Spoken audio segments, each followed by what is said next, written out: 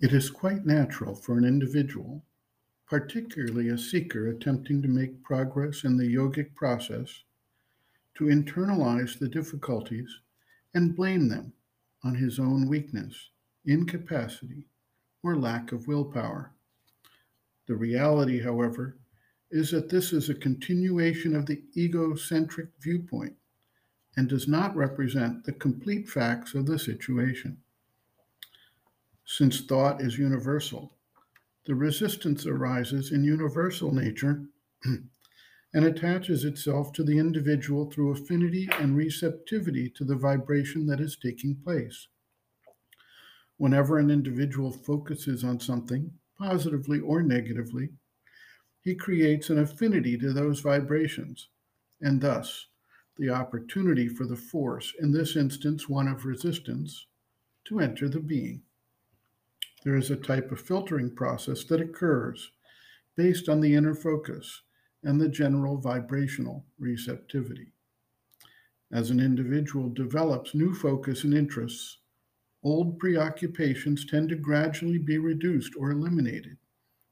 We see this with children as they grow out of the things that kept them occupied at each stage of their development.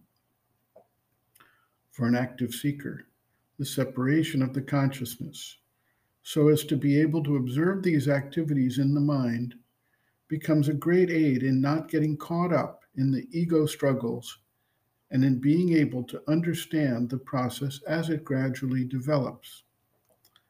The mother observes, quote, "Now, if it so happens that you have decided to progress, and if you enter the path of yoga, then a new factor intervenes. As soon as you want to progress, you immediately meet the resistance of everything that does not want to progress both in you and around you.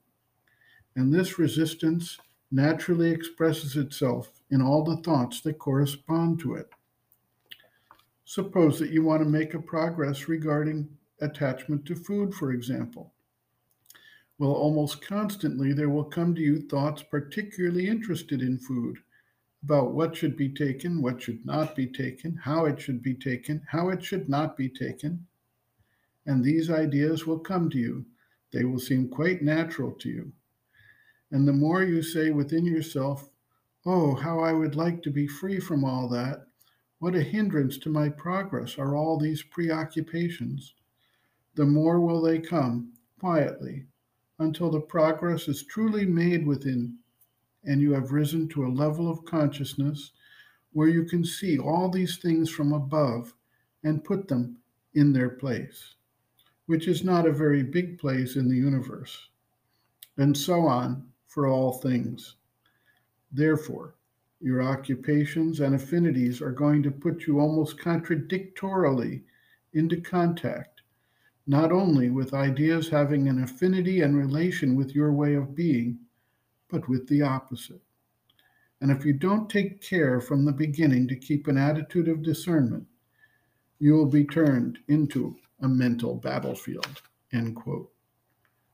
Reference, Sri Aurobindo and the Mother, Living Within, the Yoga Approach to Psychological Health and Growth, Disturbances of Mind, Unruly and Perturbing Thoughts, pages 35 to 43.